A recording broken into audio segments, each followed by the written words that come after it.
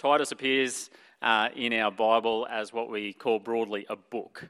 It stands on its own. You might have heard the more technical term epistle. Maybe even your Bible says that at the top, the epistle of Titus.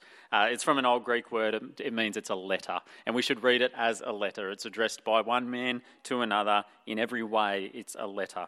It's named after the man it was written to, Titus. It's written by the Apostle Paul only about 30 years after the death and resurrection of Jesus.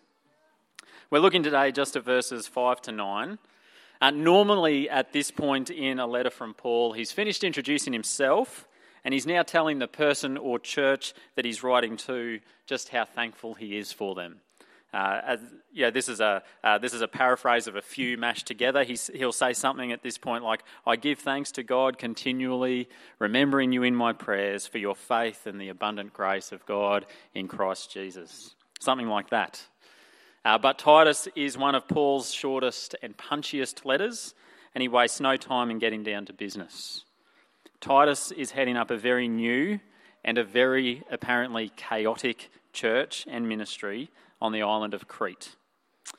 Crete is an island off Greece with wild terrain, and if we read on, we'll come to this next week, even wilder people. And Paul gives Titus his first order of business in verse 5. He says, "This is why I left you in Crete, so you may put what remained into order and appoint elders in every town as I directed you." The practical upshot of this whole letter and about this passage today is it's about putting into order. That's what we're talking about today, order. Putting the church into order. I'll pause for a moment right there because already I sense we're divided. Some people here put into order and breathe a sigh of relief. Order, yes. Give me structure. Give me predictability. Others hear order and hear something more like control, overbearing, suffocating. Order comes at the expense of being organic and natural and free-flowing. The correct form of order should bring out the best in both worlds. On the one hand, reliability, justice, strength. On the other hand, flexibility, freedom, warmth, and a relational element. I do want to say order, when it's done right, it isn't the enemy of organic. Even nature obeys rules and systems. And the beauty of the order that God imposes, so to speak, on the church is that it is organic. The order that God imposes on the church is derived from nature. It's almost as if, imagine this, almost as if the same God imprinted the same principles in his creation that he imprinted in his church. The main metaphors for structure in the church don't come from the world of business and commerce or from industry and machines, but from family. In verse 4, Paul calls Titus his true son. And in verses 5 to 9, Paul says the church should get its oversight from men who he calls elders, whose training ground is the family home, and whose performance criteria are based primarily on their family and neighbourly relationships. So we're looking today at the qualifications of elders, since that's what Paul says Titus's first business is. He says to give the church order by appointing elders in every town. So a couple of quick comments about elders and how they might be appointed. Every Christian denomination is structured differently. The Presbyterian Church, which we're all in today, borrows its name from the Greek word in the New Testament for elders. It's the word presbyteros. But that's not to say that other Christian churches use the same qualifications that we'll find in Titus. They just may not necessarily use the word elder. They might have different terminology in their structures, but Christian churches will all value and prize these same qualifications. Paul tells Titus here to appoint elders. What he doesn't say exactly is the process for this. Paul may be giving Titus his apostolic permission to make an executive decision. Titus on his own says you, and you, elders. But presumably Titus was free to seek nominations from the townsfolk in the communities that he was less familiar with. He was asked to appoint elders in every town, and he can't have known all the qualified people in every town. He may have taken a vote even. We don't know. In the Presbyterian Church, we try to marry the process from both directions, whereby the congregation nominates and votes on their elders, and the existing elders train and approve the incoming elders. Our church, just for reference, has 3 formal elders. That's myself and Bernard and Ben up the back. We are not currently in a formal process of appointing new elders in our church, but we are never not open to receiving worthy nominations. And we should all together always be on the lookout for quality role models in the church. And Paul says in a different letter to Timothy that it's noble to desire to be an elder or an overseer. And so the expectation is that there will be men in our church trending in this direction. In fact, as we look at the formal qualifications for elders in the next couple of verses, we'll see that they really reflect nothing more than mature Christianity. There's 2 broad categories that spill out in the next 3 verses. Order in the church is served by men who display order in 2 key spheres. One is order in the home, and the second is order in his personal life. Order in the home and order in the personal. So we'll look first at order in the home, verses 6 and 7. If anyone is above reproach, the husband of one wife, and his children are believers and not open to the charge of debauchery or insubordination. For an overseer as God's steward must be above reproach. There's 2 precise expectations in there, that he is the husband of one wife and has children who are believers. These are family-oriented goals. A further indication of this is kind of hidden in our English translation. In verse 7, the word steward, the Greek word is from 2 separate words for law and house. So a steward or an elder is a manager of the household. This is a family feel. And that's what church is. Church is a family. It is not a business or an organisation in that way. And we see these 2 specific things, wife and kids, sandwiched between this more general statement that really is the guiding principle for everything in these verses, that he is a man who must be above reproach. Some Bibles translate the word as blameless, above reproach.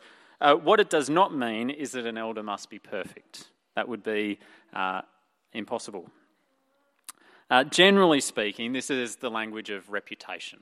How is this man spoken of and thought of? What do people say about him? Is he liked? Do people murmur about the way he treats his wife? Does he have a good name in business? Now, a brief caution about this, and again, this will come up later in Titus as well. No one can completely control what others will say about them. This is a language of reputation, but you cannot manage your reputation perfectly. A good example of this is Jesus. He's a perfect example, in fact, in more ways than one. Jesus was perfect, but he was accused by some as being a drunkard. He was accused by the same people at other times of being a heretic, and he was neither. But he was found guilty and received the death penalty, even though he was perfectly innocent. So that's just to say that good people will come under attack. We need to exercise multiple levels of judgment to the kind of noise that we might hear about a person. And that's to say too that just because someone gets heralded as being a top bloke and one of the boys, and that's all all anyone ever has to say about him, that doesn't make him necessarily the kind of man who should be leading in a church either. What we notice about these expectations of elders is that they can only be observed from close quarters. You can only know about a man's marriage and children by being close to him, by spending time with him, by living in relationship and community with him. Rumours and hearsay should dissolve pretty easily when you've spent time in someone's home and sat around their table. Well, let's look at the specifics. First one, a husband of one wife. Now, I reckon the sticky question here is, what does this say about divorce? You might say to me, that's not sticky at all, Rod. It's obvious. One wife means one wife. But what about when one wife does not mean one wife? For example, Paul, who wrote the letter, had 0 wives. Jesus had 0 wives. Were these men not eligible to be leaders in the church? Well, absolutely not. Of course they were eligible. What about the man whose wife died and he's remarried? He has had 2 wives. Does this rule him out? Again, surely not. Also, what about the man with 1 wife but a mistress on the side? He has only 1 wife. Or the man who's only been technically married once but has a history of mistreating and discarding women. Or the man who is married but currently separated, maybe even indefinitely separated. He technically has 1 wife. Or the man who has 1 wife but habitually tears her down. Now, I don't want to have muddied the waters so much now so as to suggest that what Paul says in Scripture is in any way unclear. I don't think it's unclear at all. Quite obviously, I think the principle of above reproach, before and after, is an invitation for us to exercise judgment and prudence. To look at a man's family life and marriage situation and history and make a call about whether or not it matches both God's standard and society's reasonable expectations. That second one is important too, because throughout Titus, we'll be reminded that the church's appearance in the eyes of the world matters for our mission. So we measure a man and his conduct in the home by God's standard and by society's reasonable expectations. And finally on this, it's also worth recognising that elders, like all Christians, are allowed to have a past. Christianity is built on forgiveness and repentance. The fact that God wipes the slate clean and gives us, his children, a fresh start. Now, this would have been particularly important in Titus's context in Crete, where he is building a church among a community of people who have not grown up with Christian values, but with Greek values. The men he selects must be running a new race from the one they grew up with. It would be wise to judge how far a man has progressed in his race. How distant is the memory of his starting point before launching him into church leadership? But there's a good chance there'll be men who are now reasonable candidates who have a history. The expectations of church leadership are not entirely the same as the expectations for salvation. It is important for everyone here to be reminded, man, woman, or child, that what matters isn't how high you're eligible to climb in the structures of the church. What matters really is how God sees you. If you have drawn near to God, if you have abandoned all other hope for him alone, then you can be certain that he forgives you. He loves you. He welcomes you into his kingdom and into his family. Speaking of family, the other expectation of an elder is that his children will be believers and not known for disobedience. Like the last point on marriage, this can raise some questions. Well, if a man doesn't have children, does he not have enough runs on the board to be considered for eldership? And again, I refer you to Paul and to Jesus, both men who had no children. Or the many people who can't have children due to fertility or health issues. I have read in my study for this passage that we should stop judging a man on his children's belief and behaviour after the children have grown up and are no longer children, but they're adults and leading their own adult life. And I actually have mixed feelings about that observation. That is reasonable on one level. They're not his children. They're not under his roof anymore. But isn't that also kind of the real test? Not just whether his children toe the line under his roof, but whether they go on in their faith as well. Anyway, there's things to weigh up. There's judgments to be made. And again, the question we should be addressing is not so much the behaviour of the children, although that's obviously one measure of the thing, but the behaviour of the man. How does he manage his children.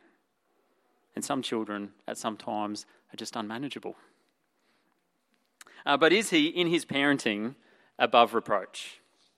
When his children disobey, do you walk away thinking, he didn't do anything?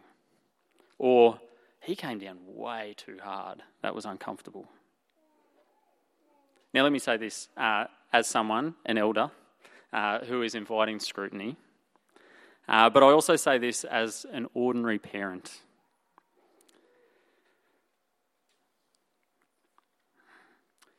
Parental scrutiny is an impossible standard. You will never meet your own expectations, let alone the vast array of expectations your neighbours and even sometimes your family will put on you.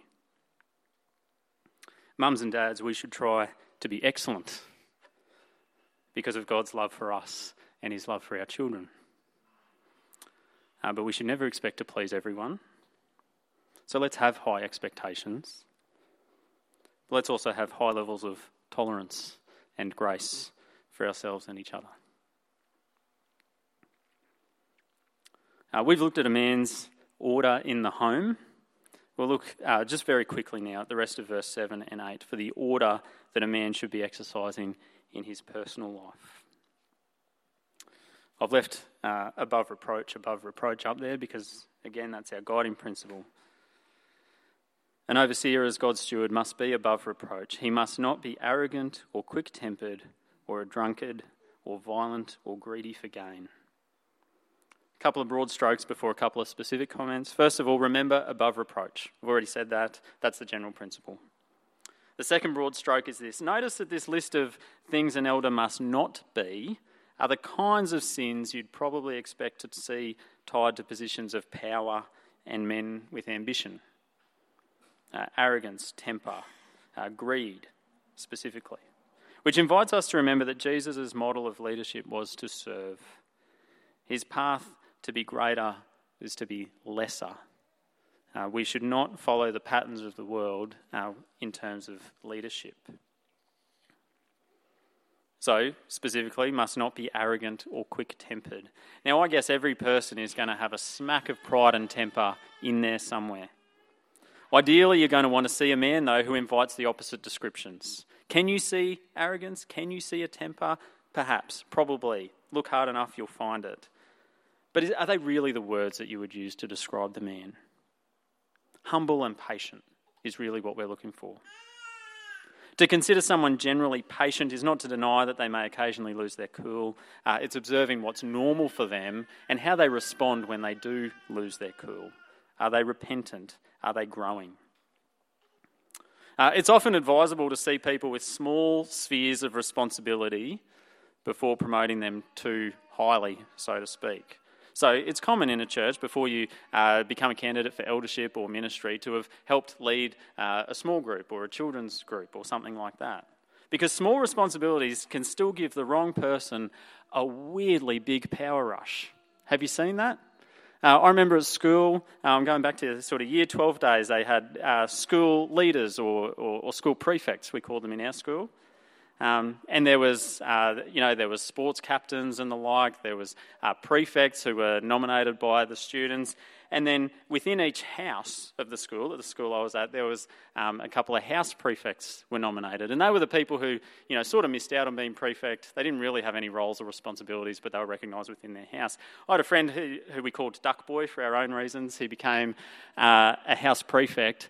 And boy, did it go to his head. House prefect. He was the only house prefect who wore the house prefect badge. Everyone else was sort of mildly embarrassed by the title. But isn't that the case? That even small levels of responsibility can go way, way to a person's head. And so it's important to observe people in small areas before giving them greater areas. Shouldn't be a drunkard or violent. Well, let's just say, obviously, totally out of the question. I will say, on the drunkenness thing, some men can hold their drink, can't they? But just because you might be the kind of unusual creature who can down a whole bottle of scotch and wake up without a headache doesn't mean you should. We are demanded to be temperate, self-controlled will come up later as well. and absolutely not violent. Must not be greedy. Now, in the context, this is one of the issues that Paul is trying to fight against as well. We'll come next week to looking in the next part of the passage that some of the people that Paul is fighting against are leaders within the church who are greedy for gain. They're in it to line their own pockets. But that is not the model for leadership in the church. I will say this about the way we structure giving in this church, is that my wage is set. It's high, I feel, and you can see that. But I've already hit my ceiling. It's not going up. And I don't know who gives and how much. And we do that on principle. That's important so that I'm not tempted or inclined to sidle up and favour those who I think might push a bit more money our way. Then there's the opposite. These are the bad, he goes to the good. Again, just very quickly here, must be hospitable, a lover of good, self-controlled, upright, holy, and disciplined. There is such a thing as fake hospitality. Last weekend I invited some friends around to our house and then remembered that the house was messy and Nat didn't know that I'd invited them. Gee, I looked really hospitable when I said, hey, come round, it doesn't matter. But hospitality is a team sport. I had to backpedal and uninvite them out of respect for my wife. Lover of good, self-controlled, upright, holy, and disciplined. These are things actually that we're going to flesh out a little bit more. These are things that you can and should expect to see in an elder or a leader in the church, but really this is for everyone. Just going to finish here. This is sort of the point in the end. Verse 9.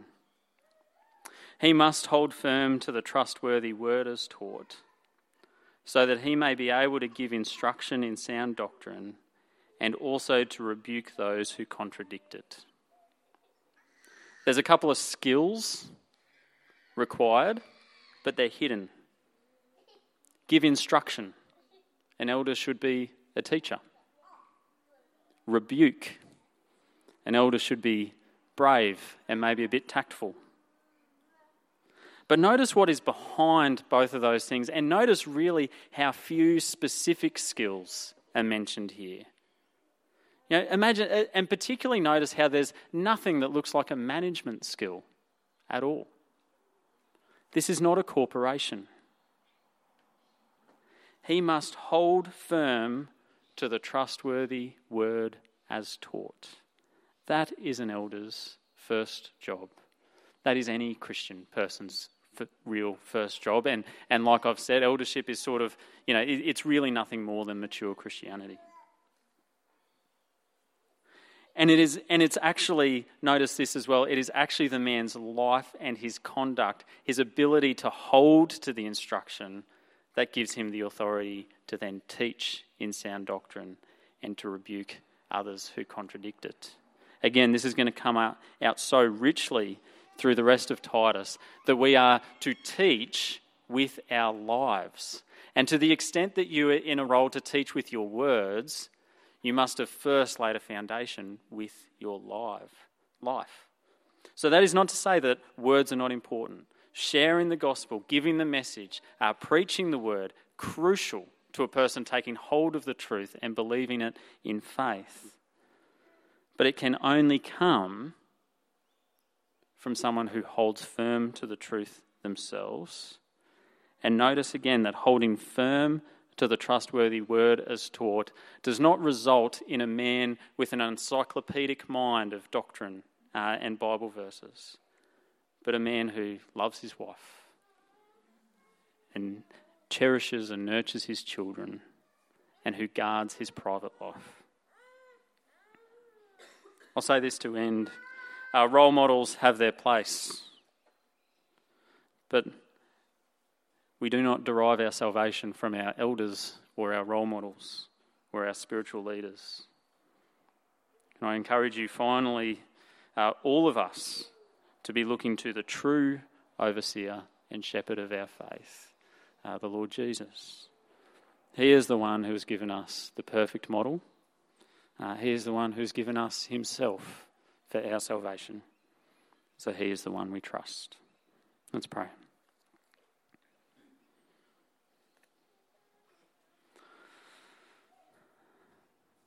Father, as each Sunday comes to a close, we give you thanks for your word. It is true, it is good, it's good for our souls, it is so plain.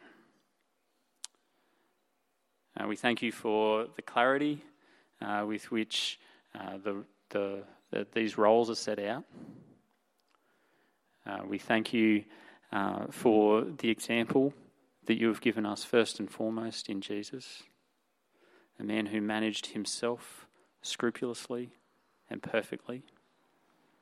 We thank you that he is the true overseer of our faith, and we pray that we may place our trust wholly and again in him. Father, we pray for the elders in your church. It's a high bar, and we pray that you'll help them to meet it and exceed it. We pray that you will help them to humbly repent when they fail to meet expectations. Father, we pray that you will supply their every need. And Father, we pray for our church, that you will continue to raise your people up in spiritual maturity.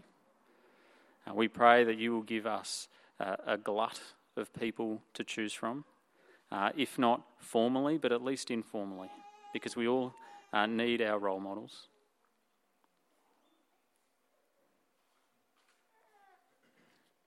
Father, we pray that you will forgive us for our sins, and you will help us to walk, keep in step with your Spirit as we seek to follow our Lord Jesus. Amen.